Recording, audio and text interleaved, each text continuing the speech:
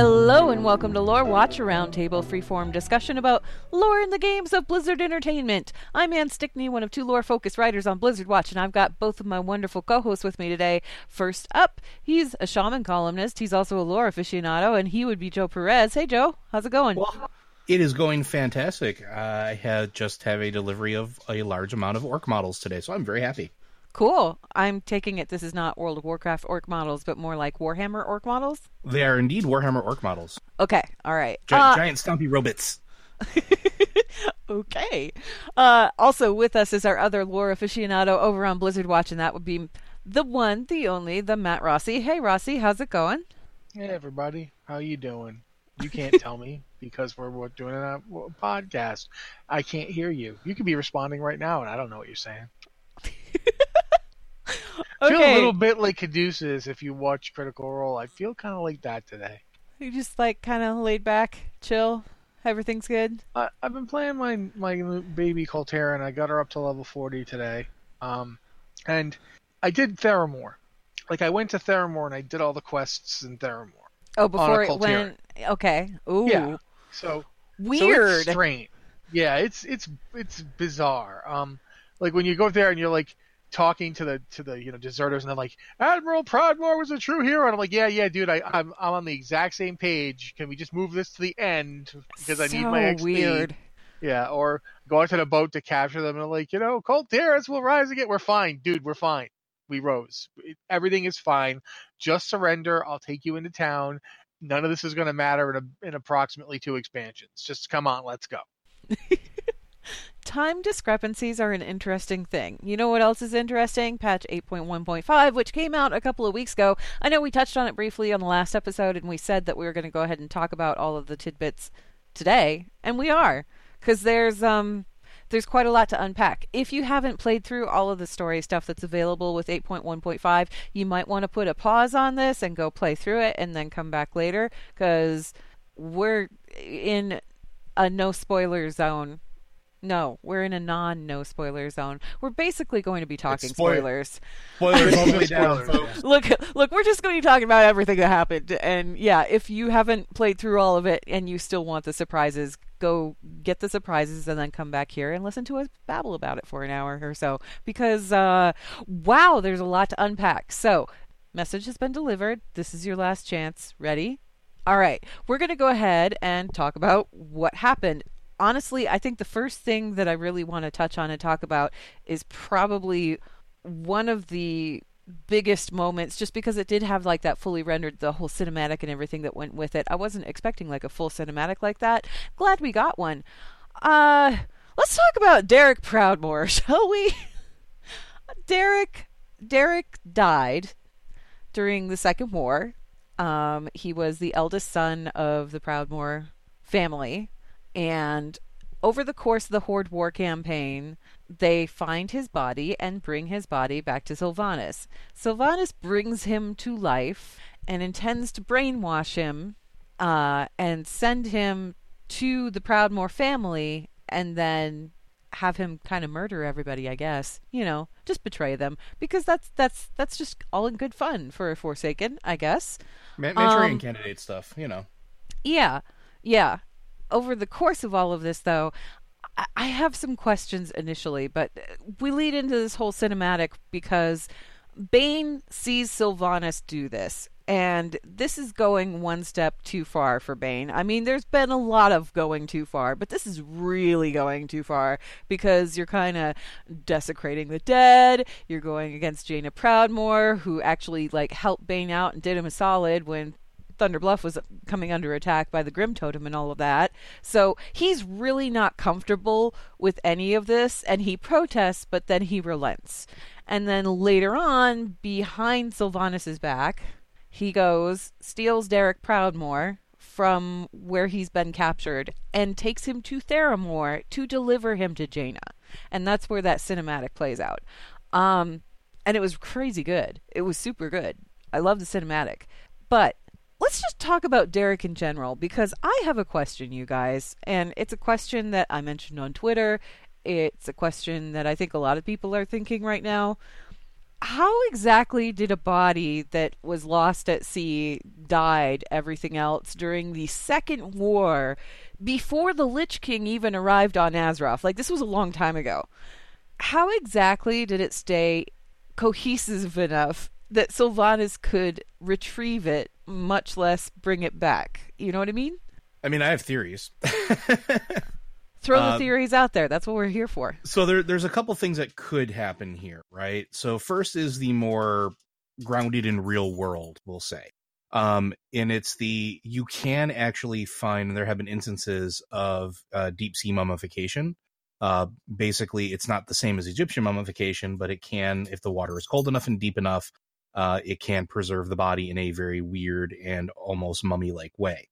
That's entirely possible that that's what happened. Because we don't know how cold the waters are there.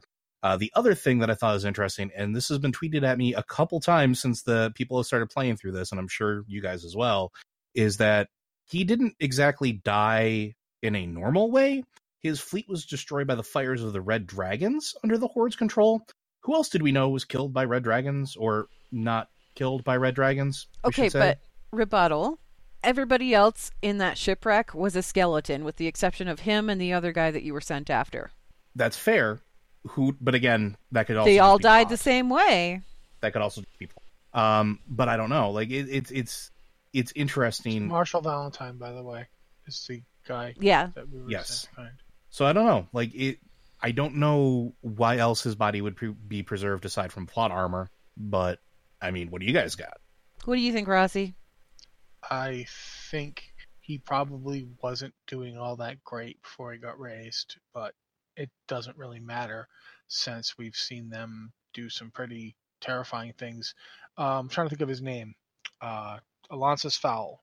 Alonsus Fowl died way before the Third War. Alonsus Fowl died sometime between the Second and Third War, so sometime within that 10-year period. He was long dead, and then he was raised from death. So I don't necessarily think it's, as long as there is enough of him left to be a body, I don't really think they have a problem. But I also think to a certain degree, the fact that his model looks as good as it does is more along the lines of they had to make it look distinctively like Derek Proudmoore, otherwise it could be any faceless zombie dude. You know what I mean?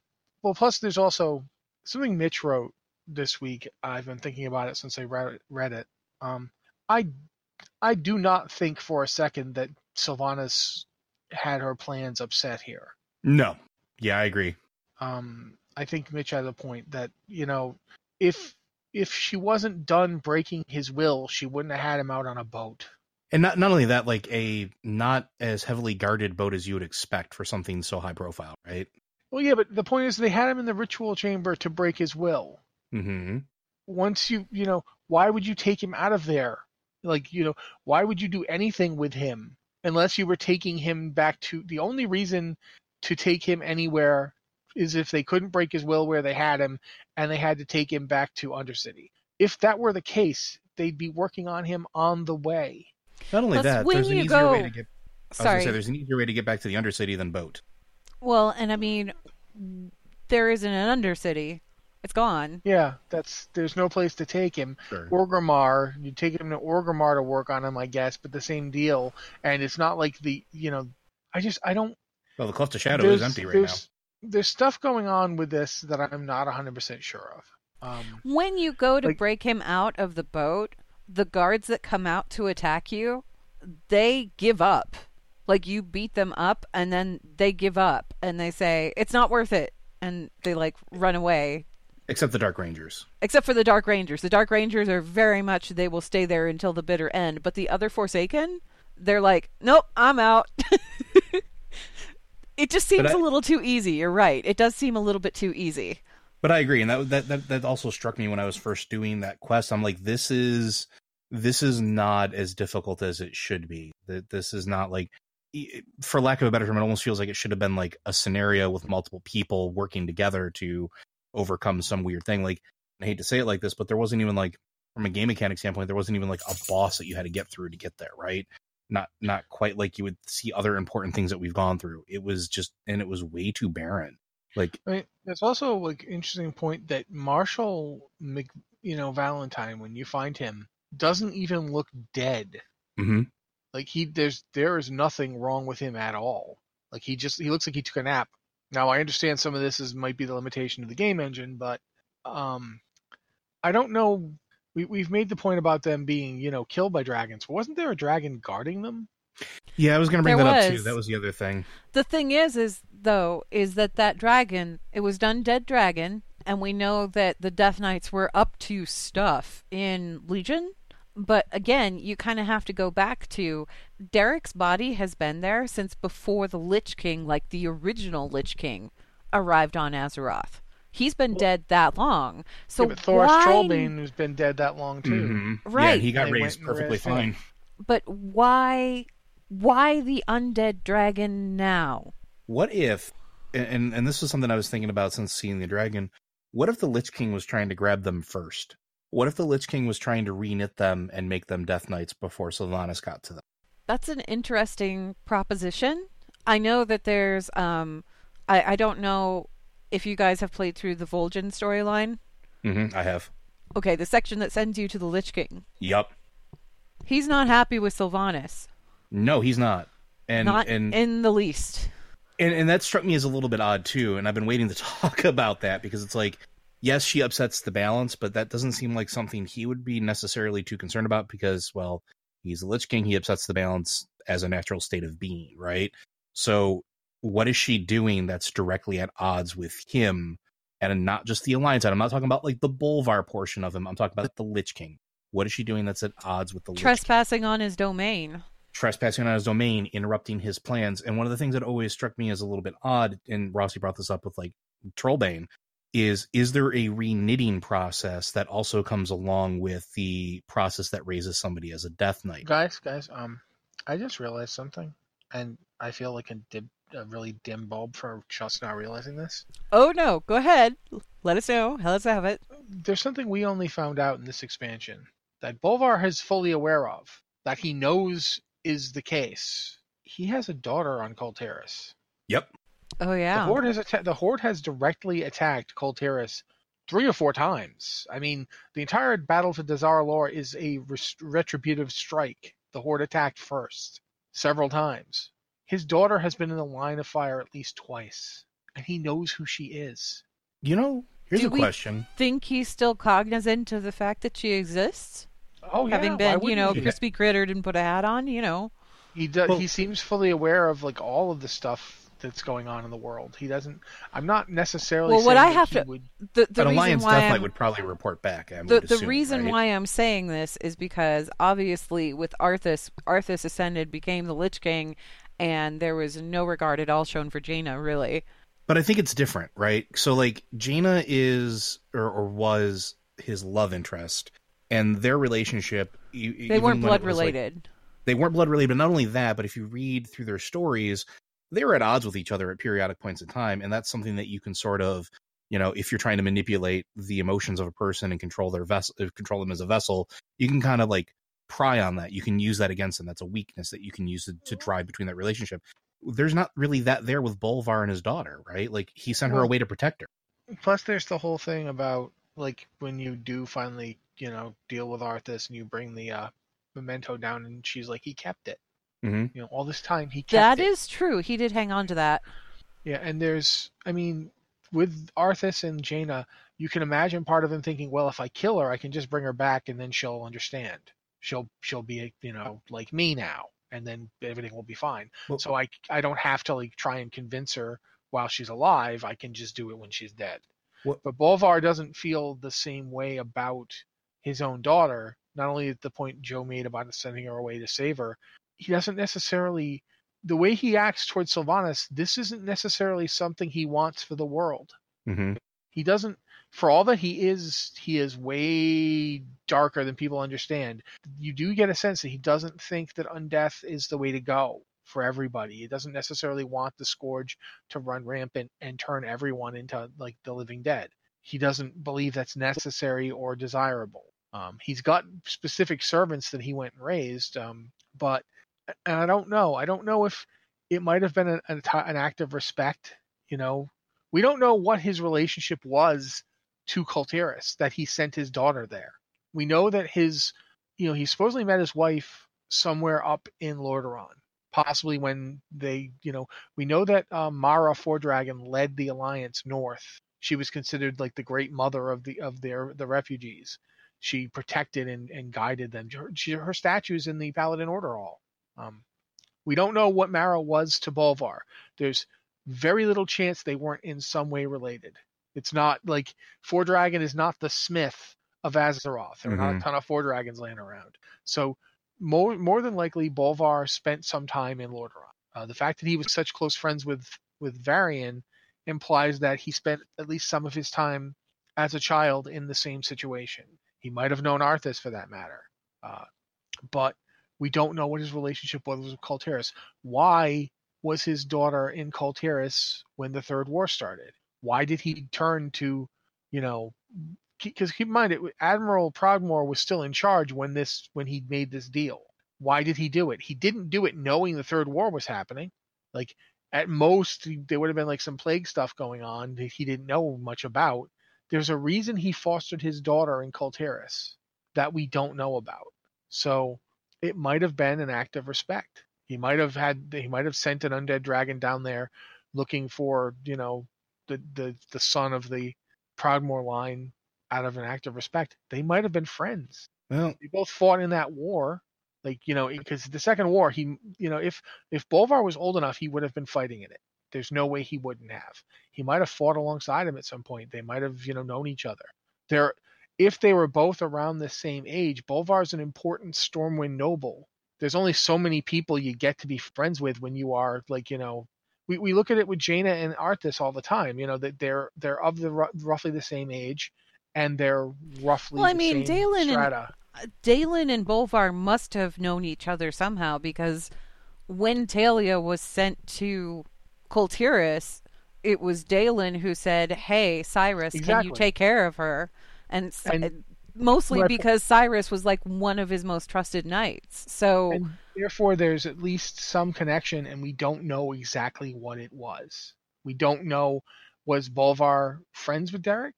Were they, were they similar to Jaina and Arthas in that they were around the same age, and therefore, friends because they're of the same social standing? Bolvar wasn't going to be king of Stormwind, but his family was important enough that Mara Fordragon is considered the high clerist of the whole city. These are important people. So we don't know exactly what the connection is. There's a lot of story left to do with Talia. We don't know anything about her like mother. They've barely touched on any of it. Yeah, so there could be way more going on here than we understand. In terms of who Talia Fordragon's mother is, what her connection is to Kul Tiras or how Bolvar knew the family, why he sent his daughter there. There's stuff yet to learn. And it might be connected to why there's an undead dragon off the coast of, where the ship went down, guarding their bodies. That's just odd. Well, why is it there otherwise? You know what I mean? Like, undead dragons have better things to do. Did it just die in the attack? If it's been dead this whole time underwater, did it just decide to attack? That doesn't usually happen. Dragons don't usually just turn into undead things. Usually has to be there's some kind of power behind it. So there's a lot going on to this yet, in my opinion. But I almost going back to the idea that I'm curious if there was maybe a plan to raise him as a Death Knight. And the only reason I bring that up is because it would be a real easy way to have an agent that would be more easily accepted if it showed back up in Kul Tiras. Because the other thing that I haven't played through the Alliance side much, his daughter, she had much in the way of the story since you do your initial quest with her and the introduction to Kul Tiras. I haven't, me personally as a player, I don't remember much with her so far. Has there been much with her so far? What, with Talia? Yeah. She's in the game quite a bit. You do quite a few quests with her. Yeah, you do a lot with her when you're questing through Tiragard Sound, but yeah. But after that, once too. Yeah, and Stormsong. But once you've gone through all of that and you do the Siege of Borealis and then the follow-up afterward, everything that goes on with all of that, when Jaina is brought back and she says, and Anduin shows up and Anduin's like, hey, we would like to ally with you guys, and Jaina says, cool, and then they introduce, or no, was it Catherine that says cool? I think it's Catherine at that point. I don't think you find Jaina yet. Anyway, point is, Talia meets Anduin. Anduin says, wow, we have a lot to talk about. We'll have to do that at some point. And then that's the last you hear of her from like any kind of substantial standpoint. She is involved in some of like the world quests and stuff that are out there and that kind of thing. But beyond that, we haven't heard much about her. And we haven't had that thread followed just yet. She pops up in Tides of Vengeance when the Horde attacks again, and this is before Dazara lore. They attack Angleport Wharf, trying to like breach Borealis. She shows up in that too, and at one point she does talk about how her father used to write her letters. I guess the implication is their mother died during like the Scourge, and her father sent her to Kul Tiras before.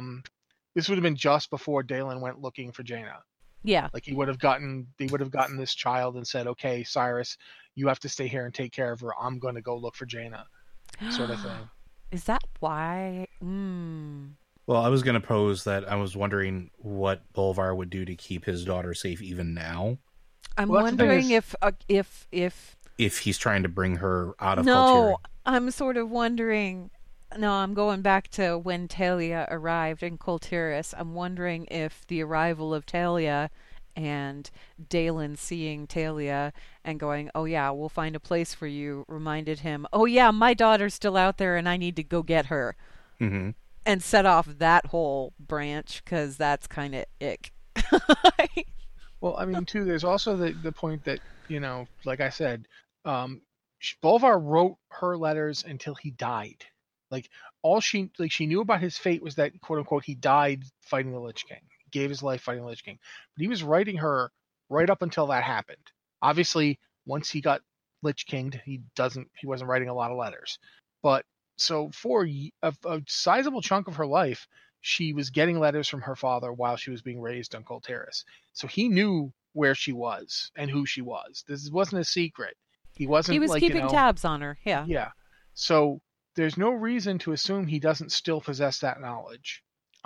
So far, while he doesn't act like Bolvar Fordragon did, he does not act ignorant of who he was either. He says things that imply he knows full well who he was.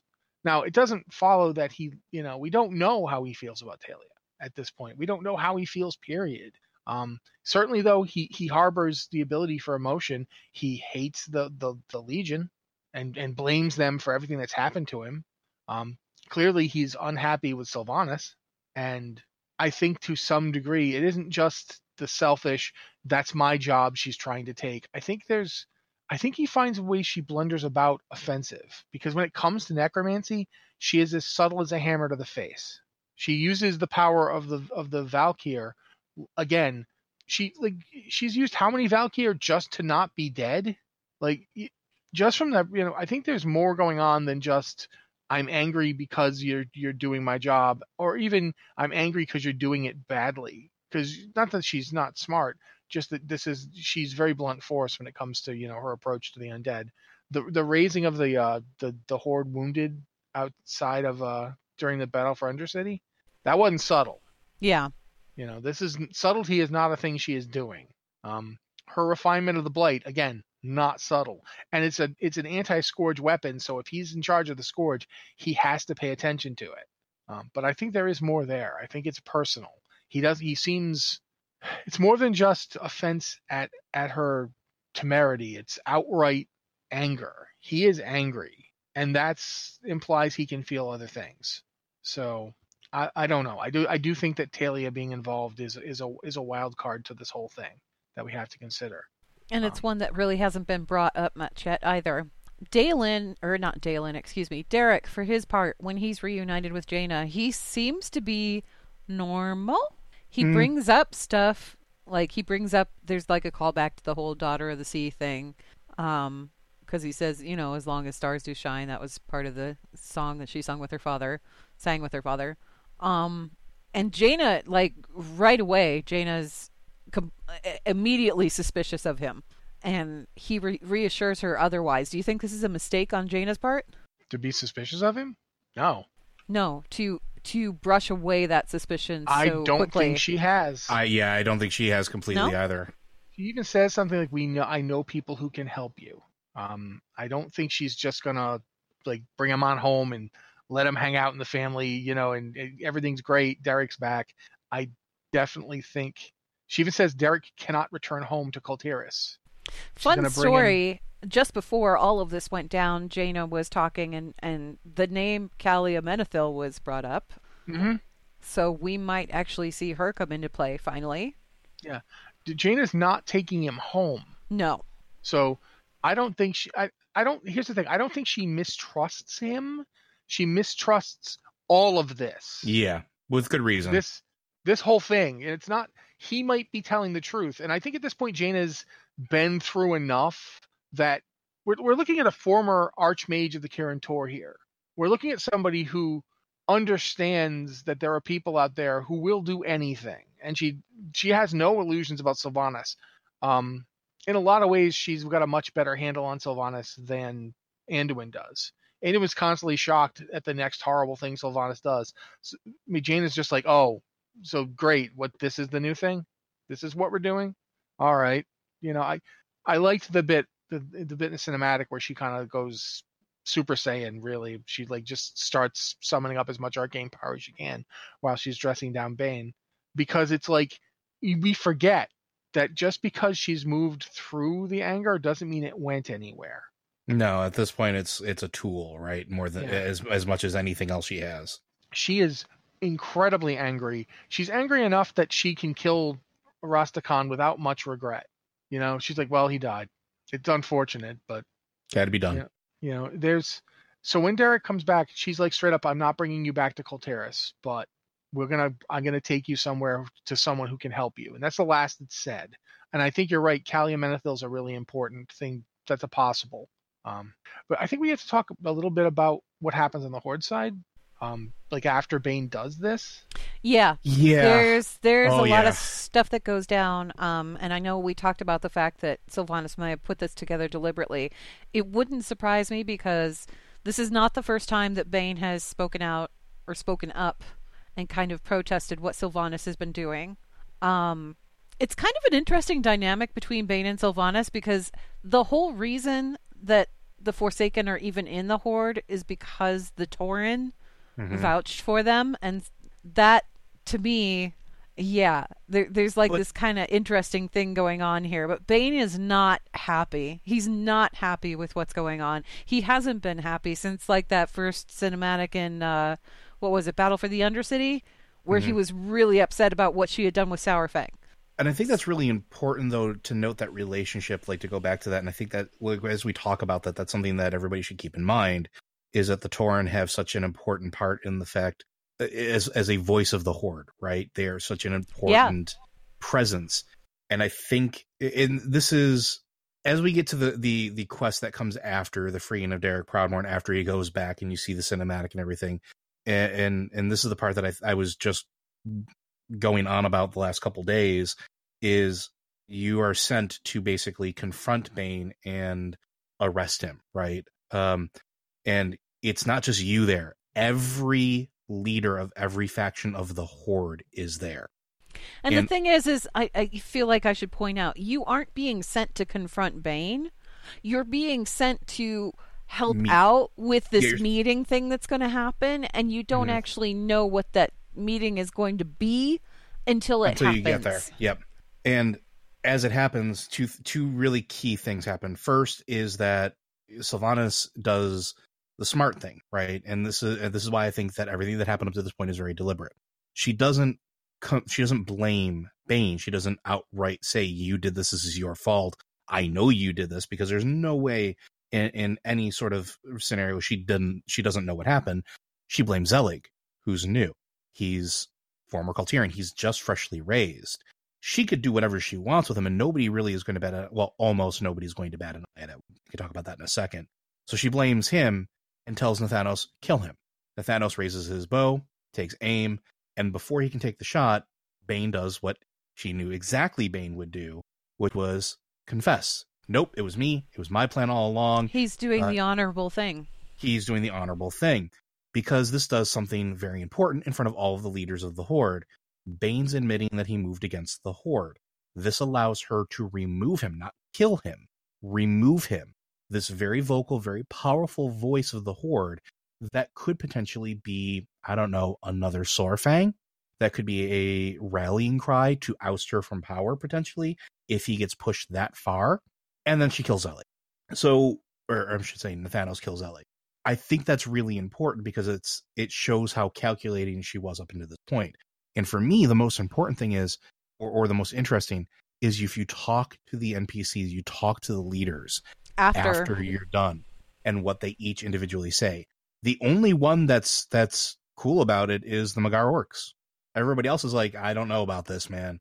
Like, this is weird. This is getting a little far. Like, Bane was honorable. Bane was cool. Like, and he did what he thought was right. Magar have no prior knowledge of anything that went on with a Horde or anything. Keep in mind that these are the Magar from this alternate version of Draenor from years and years ago. So, like, they don't know anything really about Azeroth's history or anything like that. All they see is a strong leader doing what a strong leader should be doing, and that's a-okay with them. Yeah, I do think, however, not to sidetrack us too far, but it does also point out how unreliable the Maghar are. Oh yeah, agreed. Their idea of honor is very alien, and it's somewhat something we've seen now both in Warlords and going back to Rise of the Horde.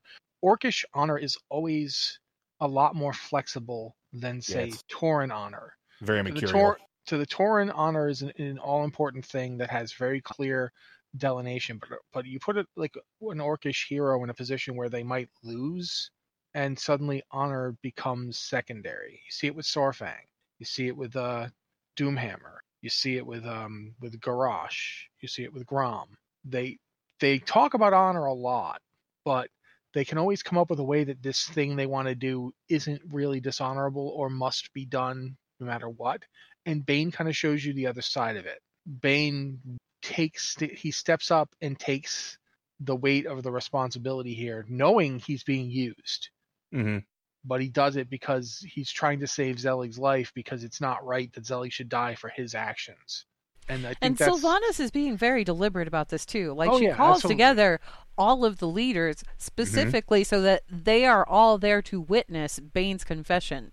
Yep. So they all know exactly what he's done, and they not know only that, what's the price in store for them. Yep. The price for that, should they do the same. So it was kind of a little display of power, but it was also to get Bane out from under her hair, because he was being more and more vocal as time was going on. And now that voice has been silenced, so she can continue doing whatever it is she's doing. The interesting thing here is it's a real contrast to something we've discussed it before, the whole idea that this is just Garrosh 2.0. But we've seen how Garrosh dealt with the same situation. He blew up a tavern. Mm-hmm. He had people blown up in broad daylight. Yep. Sylvanas puts on theater. This was nothing short of political theater. Mm-hmm. The whole goal was that everybody saw Bane do this to himself, and her hands are clean. I mean, Zelig was a Kultiran who they raised into undeath, and what does he do? The first thing he does with his gift of unlife is betray them. Yep. So as far as she's concerned, yeah, he's one of my people anyway. He's Forsaken. I can do what I want with him. And none of you are going to care because he's Forsaken. You don't care about my people. And everybody else sees Bane basically destroy himself. I mean, he steps up. He admits what he did. He says he did it for honor. And she's like, well, thank you. You know, thanks for coming out with that. Now I don't have to worry about you anymore. And it's not like, I mean, sure, Bane's popular and loyal, and I do think she's going to have significant problems with the Tauren, but Hamul is occupied. Yep, he's too busy trying to heal the world. Yeah, Hamul. I mean, I don't think necessarily that he's that busy. I think we may be underestimating what Hamul might do. He might come up, but she's gambling that he's busy right now.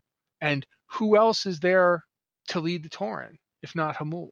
Mela High Mountain is probably the next closest. She leads the High Mountain specifically. Are the rest of the Tauren going to listen to her? They don't really know her. I mean, yeah, but she's the next closest authority, right? I'm not saying that they shouldn't. I'm just saying from Sylvanas' calculating, when she's making her calculations, Mela's not secure enough in the Horde to threaten her. True. They just joined.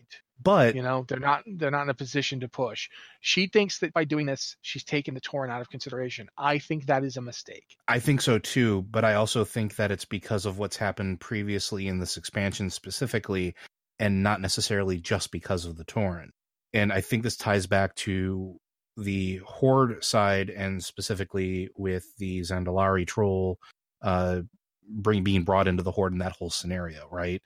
Bane, from the very beginning of this expansion, has been establishing the relationship not just with the Horde, but specifically him with the Zandalari trolls. He's the one that's been sitting in the Great Seal. He's the one that's been talking with Talanji.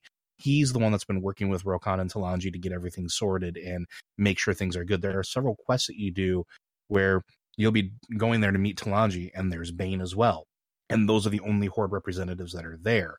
I think Talanji's the wild card there, because if the Tauren see how close Bane was with her, and that he, she's honorable, she's doing this, she's doing that, they might listen to her, not necessarily as like the great leader, but if she says at one point in time, look, this has got to stop, they could easily rally behind her because, well, Bane trusted her. Why shouldn't we? And I don't know, we can probably talk more about that. Talanji's also an interesting figure, and I think we have to kind of talk a little bit about some of the other lore that was introduced. If you recruit the Zandalari as an allied race, you get to play through a scenario, and the one on the Zandalar side it involves Talanji. It is the coronation of Talanji as the true queen of the Zandalari. And she has a series of trials that she has to go through to make all of this happen, and you, as the champion of the Horde that has been helping so much, get to be at her side while she goes through all of this. So you get to see what it takes for a Zandalar to ascend and become a new ruler, which is a really rare thing. Rastakhan has been at the helm of the Zandalar for a very long time. So this is all kind of new and interesting. As you play through the experience, one of the things that Talanji does is she gets to speak to the Loa, and each of them has like a trial task or something for her to think about. The final Loa that she speaks to is Bwonsamdi, because, of course, Bwonsamdi is the one that her father made a deal with. Well, he's taken Razan's place. Normally it would have been Razan. Yeah, he's taken Razan's place because Rastakhan went to Bwonsamdi and said, I need to win, you need to help me, my family will be bound to you. Well, also Razan was dead. Made a pact with Bwonsamdi of all of the Loa. He went to the Loa of death. So Talanji has never been really gung-ho about Bwonsamdi. She didn't know what her father had done until her father died. She didn't find out about the extent of his deal until her father died, and Bwonsamdi filled her in. So, needless to say, she's not really happy to see him up at the top of that pyramid, but she's got to talk to him anyway. And he proposes a really interesting deal. He says that he will forget and dismiss the pact that her father made with him if Talanji brings him the head of Sylvanas Windrunner. To which I went, what? It makes sense if because it ties in with the Vol'jin stuff. It does tie in with the Vol'jin stuff, because Bwonsamdi's he's not on board with Sylvanas either. And he's not the one that told Vol'jin to name Sylvanas. Like, that's the other thing that we spend time as we do, when we could talk about that in a little bit, but like he's not happy. He's not. And his boss ain't happy. Talanji, to her credit, says, no, I'm not going to do this. We just allied with these people. We are working on an alliance with these people. They have helped us out considerably, and I am not going to do that. And he says, well, that's a pity. And then he gives her his blessing anyway, and she becomes queen. And as queen, she asks you to go get Sylvanas and bring Sylvanas. Sorry. I was going to say, before we talk about that part, there's something else that up until this point that I think is really important we shouldn't dismiss, and I think it was a very deliberate choice the story crafting, is that before you even begin the trial, the first thing you do for her is go talk to the people voicing dissent at her becoming queen. Oh yeah, there are people that are really upset about this whole Bwonsamdi thing. But not only that, like I think it's a deliberate line in the sand to show the difference between her and Sylvanas.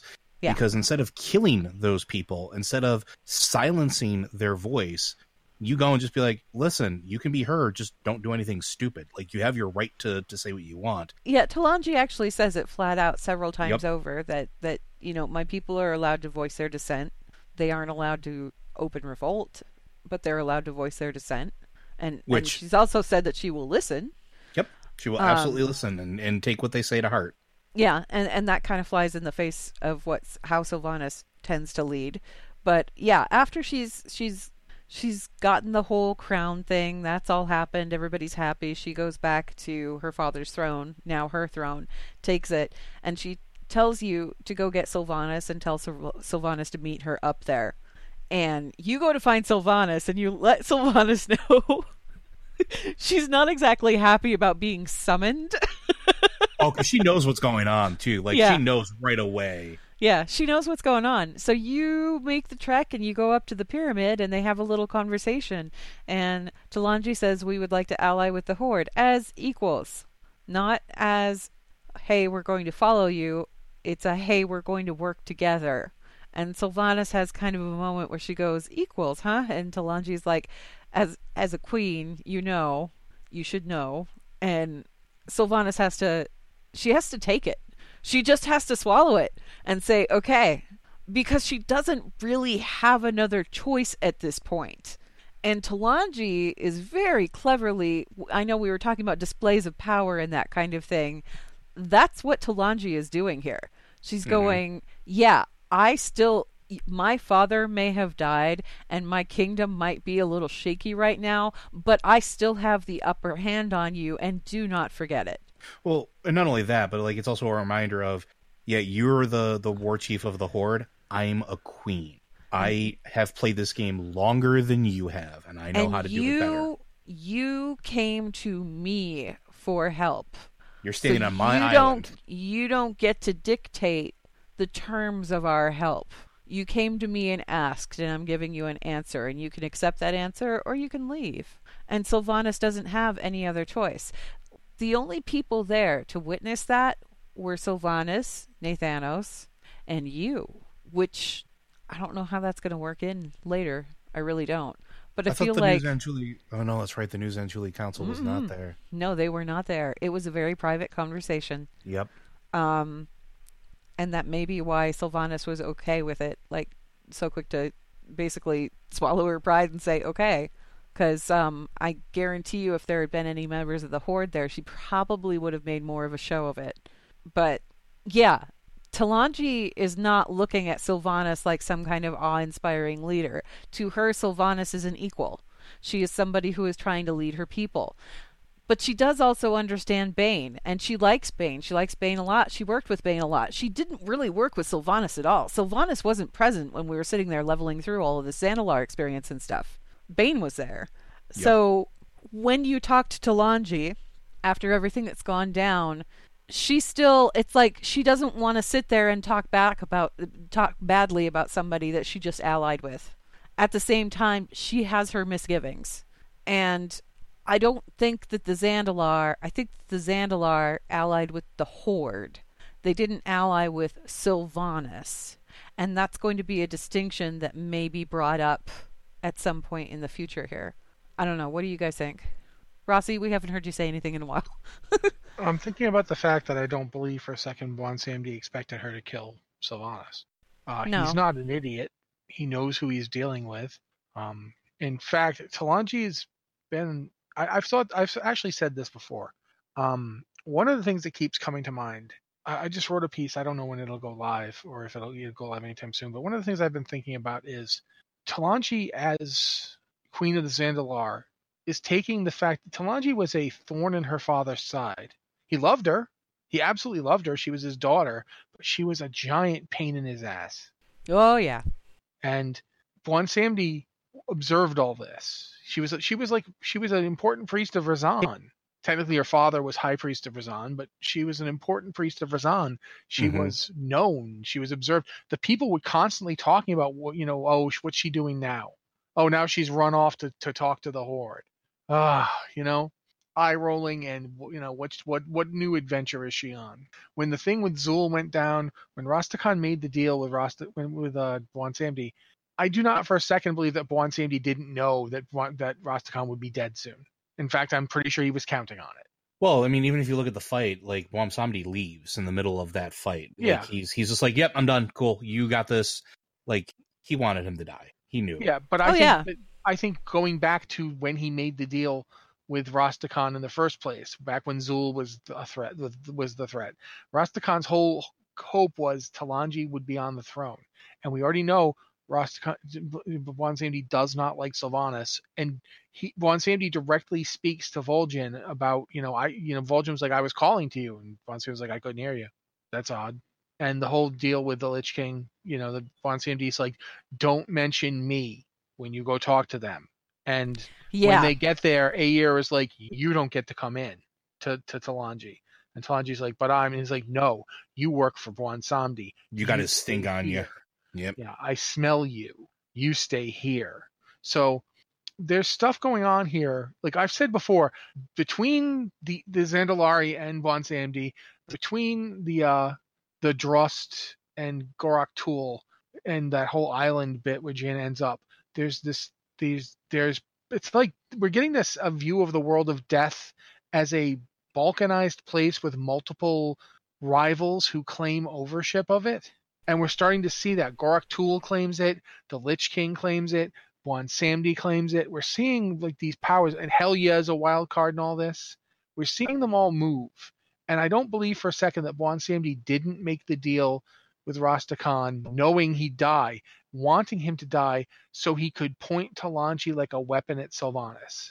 And he knows she's not going to just kill her. I mean, if you do, great. I want that to happen. I think he threw that out there for two reasons. I think he threw that out there in the long shot that Talanji might actually take him at his word and get rid of the problem, like, straight up. But he didn't really think that was going to happen. I think the reason that he brought that up to her was him making a power play and going, here's how you can get out of it. Oh, you don't want to do that? Okay. Yeah, well, I still got the upper hand here. I've still got the upper hand here, I do think that's the case, but I actually think it reveals an understanding of her personality. Because by getting her to not take the deal, she's relying on what? Her personal sense of honor. What's the worst thing for Sylvanas? When people act on a personal sense of honor. Yeah, Sylvanas does not have honor. She does not know what are talking about. When you say that's dishonorable, she stares blankly at you and goes, what's the honor got to do with anything? Yeah, I agree. And then I think it also puts in a position where down the line, Sylvanas might be in a position where now Bwonsamdi can put her into a position where he can make a deal or find out what he needs to know directly from her. Because if Talanji's there making her life heck and sort of going that route, and if what I think is going to happen starts happening, eventually she's going to run out of allies, or she's going to run out of people to work with in any meaningful manner. And then here comes Bwonsamdi. Well, I'll help you. You got to tell me who you're working for. And there's also an interesting fact here that when Talanji's father died, Bane said to her, I understand that you're angry right now.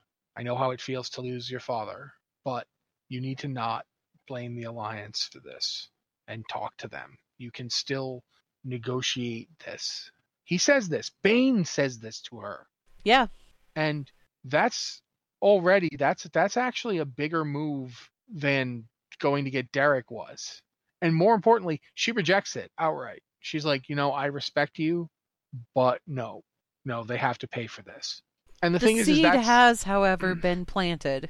Yeah, but more interestingly, look at how that puts right now she and Jaina are almost mirrored. I think to a certain degree it's unfortunate that they put the Jaina quests earlier, the ones that ended at Battle for Borealis. Siege of Borealis, yeah. Siege of Borealis, because they both now have this relationship with death. They both have lost their parent due to the other faction and their own action to some degree. Talanji's father died because of her, because she's the one that brought all this attention to Zandalar. She's the one that went out in the world and got captured by the Alliance. She's the one that brought the Horde there. She, in a real sense, her father is dead because of her. Now, that's I'm not saying it's her fault. I'm saying the events that caused all this stuff to happen. Had she not taken the actions that she had taken, actions, yeah. There's a difference between blame and responsibility. But she now has that, they're like mirrors of each other. The two of them, like, there's a reason that there's like a couple of images in the game now of the two of them staring at each other, like the face-off thing, mirroring the Sylvanas Anduin things. There's Jaina Talanji ones, because they are, in a lot of ways, they've both touched on a realm of death that few people ever see. They're both, in positions of power. They're both the heads of their respective nations, who are both, now like in a weird position. Jaina says that straight up Kul Tiras has rejoined the Alliance, but who's the one actually making a lot of the decisions for the war here? It's not Anduin. Anduin is like fretting and worrying about the cost. Jaina is the one actually going, okay, here's what we're going to do. Jaina has. I find it kind of interesting, actually, because you talked about those images, and those images it's like they're reflections of each other. Sylvanas is like a reflection of Anduin, because the two of them came into leadership of their respective factions at exactly the same time, through the same thing, really.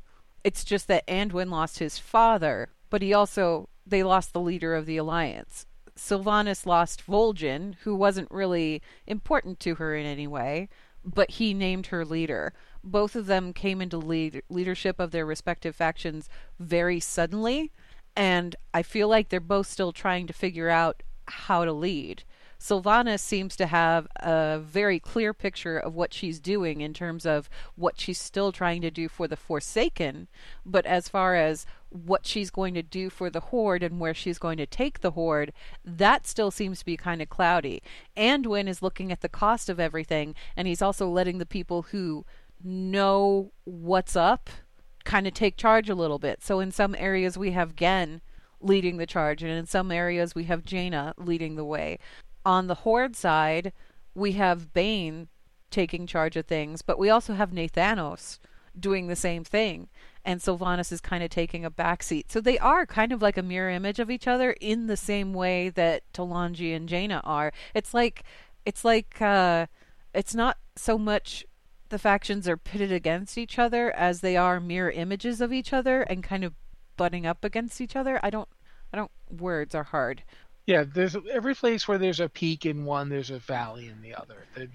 There's like this dichotomy between the two that's really interesting right now. And they don't have to be identical. They're just opposed, is another way to put it.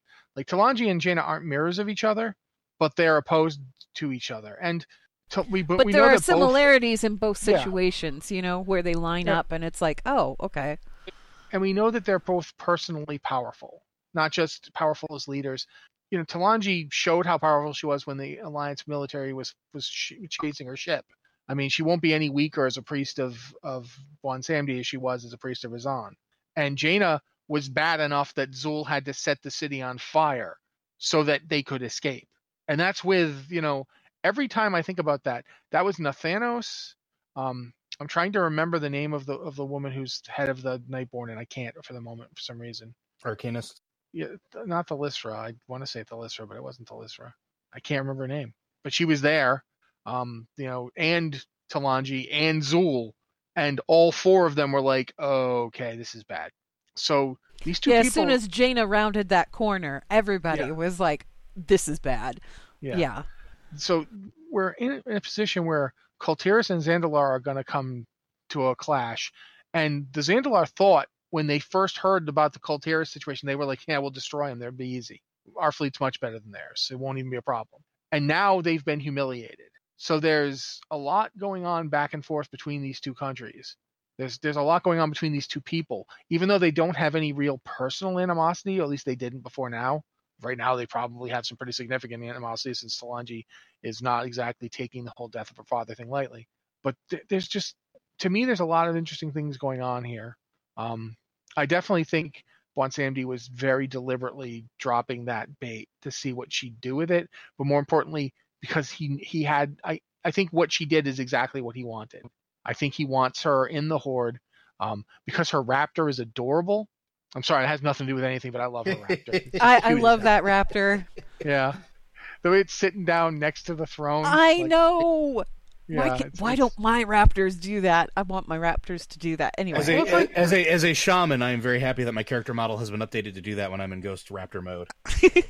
But it's like, for that matter, I mean, Tyrande has her cat that goes everywhere and is it isn't just a mount, it's also her friend.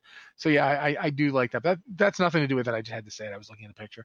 But I do think, like, Talanji is I honestly have this feeling that everything Bonsandi did was to get her to where she is.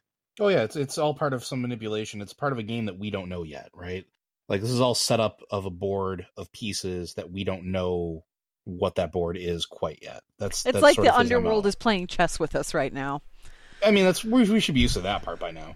Yeah. Well, I mean, all right. Here's the thing. Well, there's one more thing to talk about before we move on. When Talanji's trying to become queen, she's attacked by the White Widow, who's a member of the council, I guess. I'm not really sure Yeah, what the White Widow. She was a member of the Council of Zuchuli that didn't appreciate Zanchuli Council, yeah. But the thing is, was she Shadra? Was she Shadra's chosen? Because I thought Shadra's chosen was the other one. So that means that Shadra's supposedly dead, but the White Widow definitely displayed her powers. Well, there's also there's a quest though that shows that Shadra's not necessarily dead, like the Loa. So like we don't know what's going on there either. Yeah, there's a lot of stuff going on there that I think at some point is going to come a crop. And I think that Bonsandi knows that he can't, like, he's the things he's doing. The fact that people are freaking out over a priest of Bonsandi as head of the state, that's not something they've ever had before, ever. It's always been Razan. It's never been Bonsandi. So there's stuff going on. There's like layers to this. I'm not sure what. So there's one other thing that I want to mention really briefly here, because we are kind of running out of time, but I do want to talk about what happened with Magni, obviously Speaker of Azeroth. You are summoned to him, and he wants you to find a way.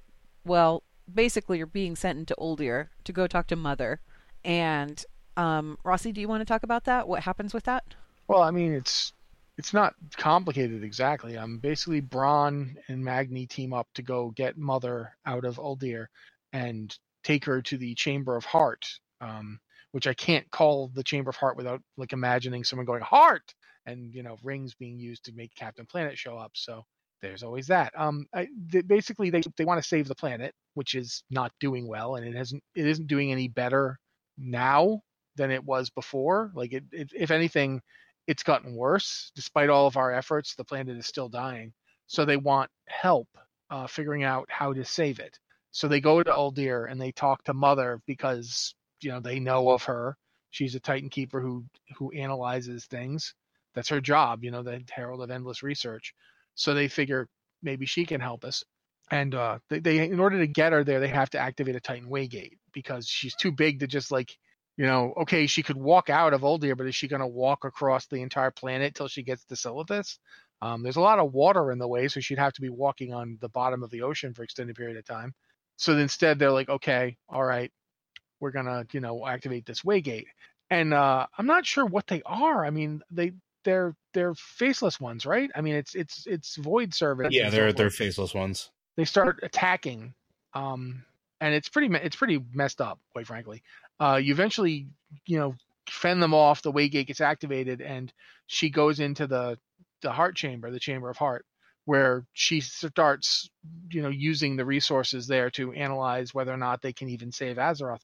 She says something along the lines of that, I'm trying to remember the exact phrase because it's been like a couple weeks since I did this at this point. Didn't she say something to the effect of that the planet is doomed? Yeah, more or less. She's like, your efforts are not going to, do what you think they're going to do. So sorry. Like she's like researching, and it's going to take. There's a specific. Years. I think the 77 cycles. Yeah, 77 cycles is what she says it's going to take. And people are saying it's a reference to the fan theory back in Legion that patches dropped every 77 days, or something like that. There is, well, that patch dropped at, the 0.5 patch dropped here. So 77 days from that is this patch. So that's probably when that will drop. Some people think that's a reference to that, but I don't know if it is or not, if it's just a coincidence. But yeah, it's kind of left up in the air as to whether or not anything good is going to come of this. But this is, however, the first progression we've seen with that particular plot thread pretty much since the expansion started, and this is kind of the important thing that we actually are supposed to be working towards, and we have the crazy necklace floor and everything else.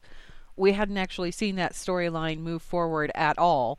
So it's like a little baby step, but it appears to be moving forward. I don't know. Joe, you got any thoughts on all this?